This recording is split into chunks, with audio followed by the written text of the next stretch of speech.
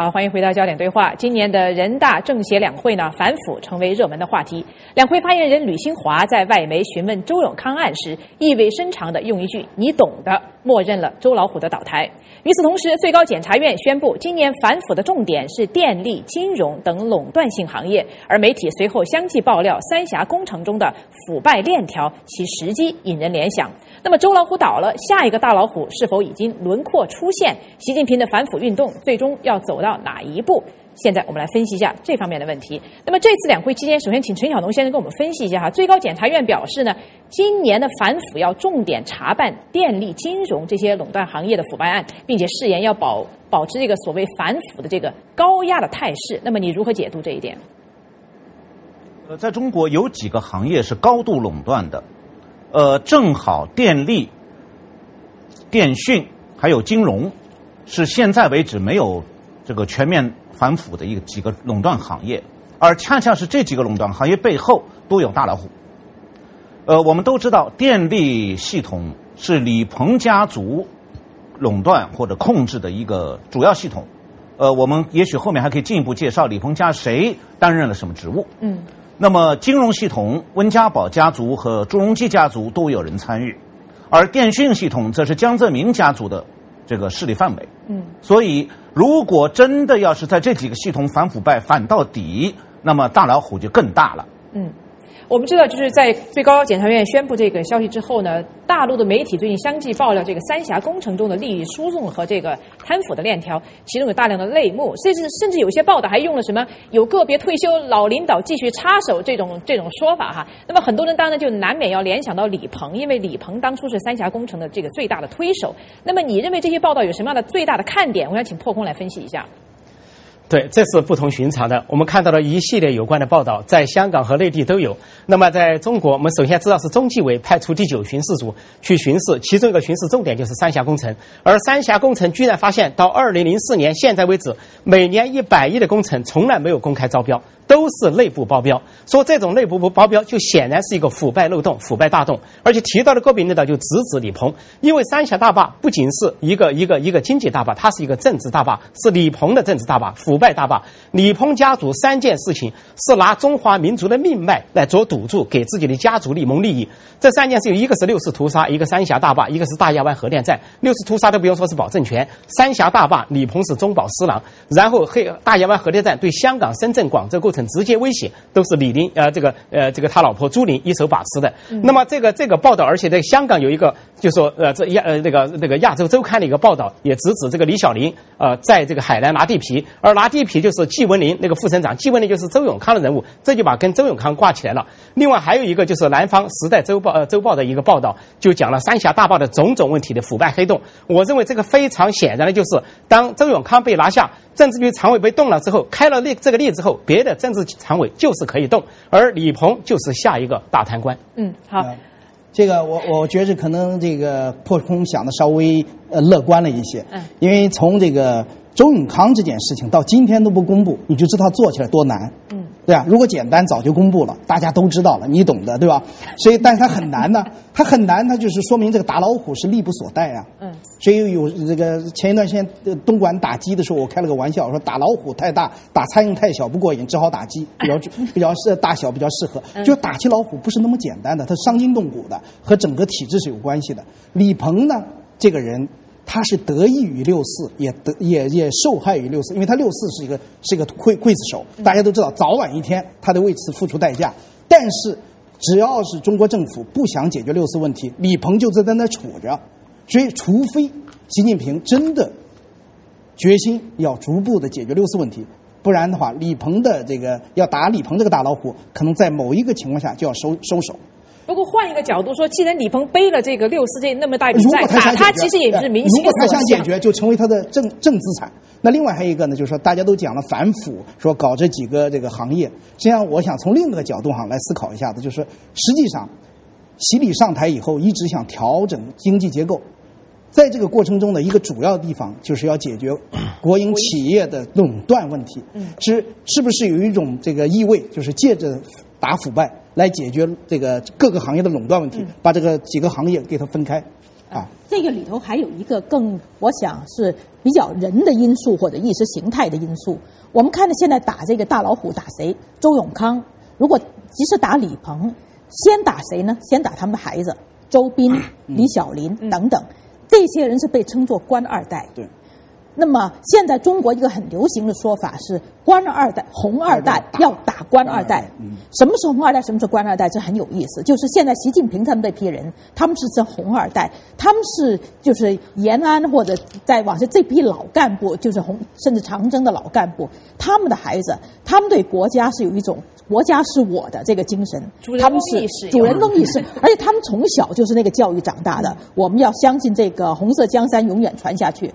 而他们非常恨这些官二代，本身就是像李小林他们这人，外国国籍先拿了再说，他对国家没有责任感，能捞多少捞多少。像周斌这种都是在美国很长时间回去的，所以这里头的冲突呢，有比较深层的社会因素。好，我们知道这次请讲破空，我想先请你分析，就是说从这个事情的。这次这个李鹏家族这个三峡工程这个爆料的方式和时机很难让人不联想到当初周永康的这个周斌的事件慢慢被暴露出来。那么你觉得有些什么引人注目的地方？好，请讲。我首先跟刚才小夏的一个说法证明一下。小夏说是什么红二代打官二代，这个说法是不成立的，因为李鹏本身就是红二代。李鹏是周恩来的养子，而李鹏的子女就是这个李鹏的这个高干子弟，这个是完全是一个这个太子党的一个体系，不存在什么官二代的问题。另外就说李鹏为什么会被打，这个很显然，我们知道周永康跟李鹏有个共同的特点，就是人神共愤。周永康不用说，党内不喜欢，民间也不喜欢，国际上也不喜欢，少数民族汉族都不喜欢他，说打周永康根本没有什么名义上的障碍。同样李鹏具有同样的特点，李鹏不仅是这个民间恨他，这个党内的人也讨厌他，然后在国际上也是非常的反感，因为六世屠夫这个罪名。而且我们看到这个李鹏2006年有一件事情可以看出他多么不受人欢迎。2006年三峡大坝建成封顶当时就传出至少中央领导什么国务院或者总书记或者政治委员会去剪彩，结果全都没有。当时胡锦涛没有去，温家宝没有去，所有的大小官僚都没有去，甚至连地方湖北省的四川省的官都没去。最后非常尴尬的只是由三峡大坝的总经理剪彩，他们等了半天没等到一个领导。为什么？谁都怕背这个黑锅。我们知道总理是兼任三峡大坝指挥小组的组长，李鹏当时有三峡大坝建设小组组长，后来是朱镕基，后来是温家宝。朱镕基跟温家宝擅自连去都不去，温家宝连三峡大坝都不去，所以说就说是人神共愤。三峡大坝搞的这件事情，你把中华民族的命脉一切断，不仅造成了这个环境污染、地质破坏，什么100万人拆迁那个移民，而且给四川省直接造成了什么，比如地震灾害，还有重庆的这个高温，还有南方的这个大雪天等等。说这一系列罪恶，中共政府他是非常清楚的。现在我觉得习近平有一个机会，就是在他执政的这10年，李鹏、江泽民会老去，甚至死掉。就算不死掉也废掉，这有点像江泽民当时的幸运。胡赵期间，胡耀邦、赵紫阳有个不幸，就是有很多婆婆。江泽民后来等到第2期的时候，那些老人，邓小平什么陈云那都死了，说他能够那个专政。后来温家宝、胡锦涛的不幸就是有很多政治老人把持。现在习近平的运气来了，就是像江泽民、李鹏这些都无力阻扰他做这个事情了。说如果说他把李鹏端下来，将为那个将来的平反六四铺平道路，这是一个乐观的设想。陈甲农先生想听听您对于这个所谓红二代打官二代的这个说法，因为我们知道在香港的媒体或者是其他海外的媒体都有这个说法是非常普遍的，那么你来跟我们分析一下。我觉得这个李鹏自己是红二代，刚才破空也讲了，实际上李小林是红3代，也同时是官二代，所以他这个身份很杂。我看的是另外一个角度，就是说迄今为止打周老虎的时候，海外媒体和国内很多人的看法都是说这是权力斗争，就是说习近平是为了报复周永康，这个在权力斗争当中赢得胜利，所以把周永康干掉了。那么这样的话，反腐败本身的价值就大大贬低了。但是打李鹏的话并没有权力斗争的因素，换句话讲，从周老虎被打下来以后，如果再打新的大老虎，可能权力斗争的因素降低了，相反打李鹏可能有一个新的效果，就是他可能争取民心。刚才破空也提到，就是打李鹏会在老百姓当中得到很大的共鸣，给习近平大大的加分，当然也帮助习近平从此摆脱了所谓老常委的干预。那么他当一个新的这个没有总统头衔的总统，恐怕地位就稳固了。所以我想他里面的动机比官二代红二代的问题要更复杂。好。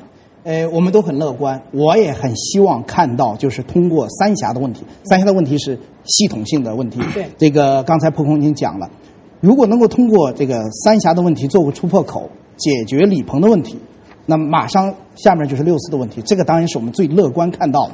当然，这个前提条件就是习近平他自己的心目中就是说，我想解决6·4的问题，这样李鹏这个负资产就成了他的正资产，他就可以好好的用了。为了打李鹏成功，我再爆一个料，这个料是真的，我一直都没有在这个美国之音上报。去年李小林来过美国一次，是坐专机来的。李小林一个国营企业公司的这个一个总经理，这么一个人可以坐专机到美国来，他的腐败将会什么样？大家都知道李小林非常的这个高调这个事情呢，我觉着我们尽量的，我在这儿做的原因呢，我是希望大家都把这些料给爆出来，把三峡的料爆出来。因为这个周永康的很多东西，就是因为掩盖不住了，他必须来搞他。现在我们就让这个现在的新的中国领导人没办法掩盖李鹏的问题，现在大家都来爆料。但是这个事情并不是那么简单，就是李鹏，就是说那个6·4已经过了20多年，就比如说李鹏成了大老虎被打倒了。那么6·4这个问题这是个政治问题，而不是个腐败问题，会不会提到桌面上呢？我觉得会切割。他这个会引发一个要解决6·4问题的这么一个热潮。对，就是说，也许他做的时候他要做顺势而行，这个他是控制不住的，那是可能的。我想就是，既然我们已经把李鹏这个事情提到案上来，我想请大家分析一下，就是说这个李鹏家族的他到底，当然他们的贪腐传言非常的多，但是请大家还是系统的分析一下李鹏家族哪些人做什么事儿。请破空和小龙跟我们分析一下，先请破空来说一说。对，李鹏家族可以说是中国天字第1号的腐败家族。他的老婆那个朱琳，最早叫做成立了一个叫做北京长城机电有限公司。那么当时的总经理叫沈太福，他们2人搞非法集资搞了10亿，后来这个老百姓不满了要退款，就闹得很凶，就把沈太福给抓起来当了替罪羊，枪杀了，杀人灭口。后来这个李小林又搞了这个朱琳又搞了一个叫做华人国际公司，最后他当董事长。后来又把他的儿子李小鹏拿来当董事长。而李小鹏当董事长的时候，当时李鹏调了一个人到国家电力部，叫高岩，这个人去当这个电力部的副部长，后来又兼这个国家这个电力公司的这个副总经理，让李小鹏当他的副手。这个高岩后来是出了大事儿，大的腐败案子在朱镕基任内包不住了。李鹏给他通风报信，让他逃跑。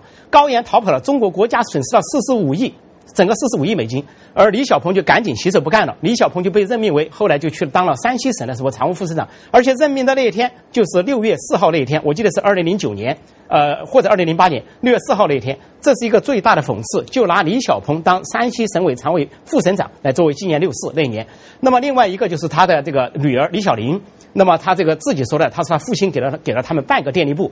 中国的5大水利部门，他们2个李小鹏和李小林一人占一个。而李小林到香港去搞这个上市搞这个电力公司，国际电力公司。而李小鹏在国内也搞上市。他们上市的当天，李鹏以国务院的身份、总理的身份下令下调印花税，是为他们节约了大量的这个所谓的这个税收，把这个钱落入自己的腰包。然后就是这个李小林在海南拿地皮，刚才我已经讲过了。还有一个第3个儿子李小勇。原来是武警出身，最多也就是一个中校。结果他后来跟一个台湾商人叫做这个曹玉飞合办了一个新国大公司，集资了5个亿。结果是后来老百姓闹得非常厉害。结果李小勇就支持这个武警把曹玉飞给绑架了，就把曹玉飞拿来杀人灭口，把这个台商给杀掉了，这个以莫须有的罪名。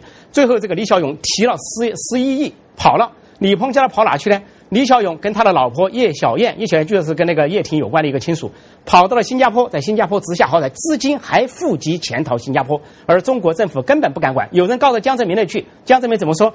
江泽民说：“你这么天真啊，有的是不是什么事情都能查的，不是什么事情都能管的，看这个涉及到哪一级，涉及到这一级你能管吗？”这是当时江泽民讲的话。所以说，李鹏家族的巨大腐败黑洞就这么隐藏下来，在中共党内都非常不满。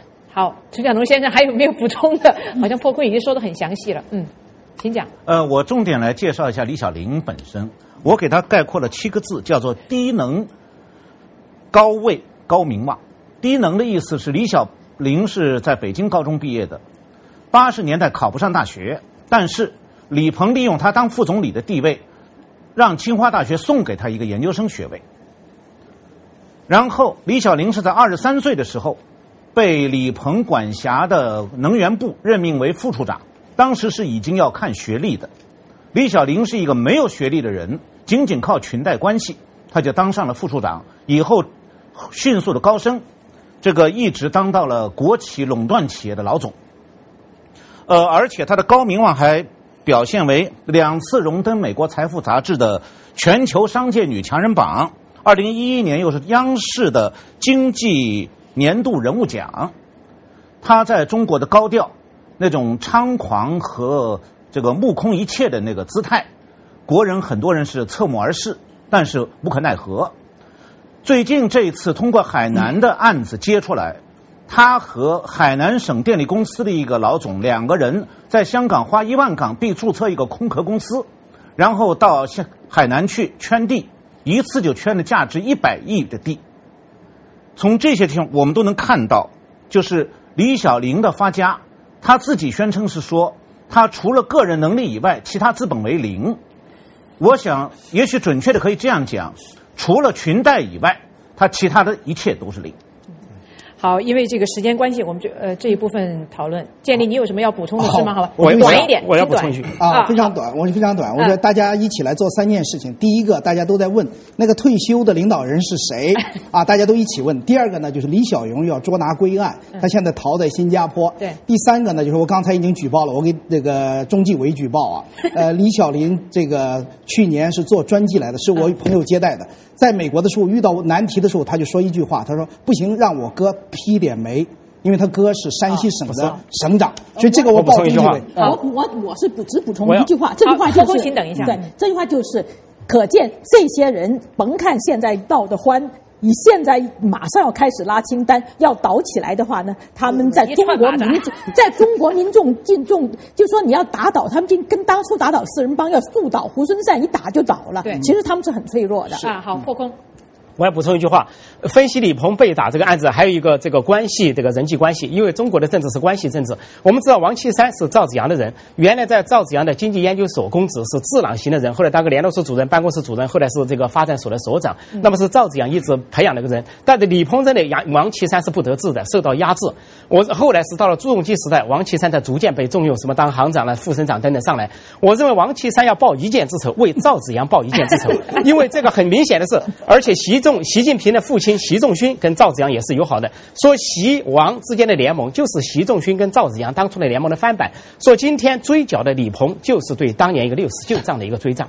好，因为每位都说了，那么节目最后我也想引用一个中国财经作家陈润对这次两会的评论，他说这个改革所涉及的每个领域呢，尤其是重大领域都有一只甚至几只老虎，这些人就坐在主席台上，那么台下还有各路的小老虎和苍蝇。他认为呢，这次两会就是在向老虎们宣战。好，反腐话题我们就到这儿，接下来我们要谈一谈乌克兰危机为何俄罗斯强硬，西方软弱。请您不要离开，我们马上回来。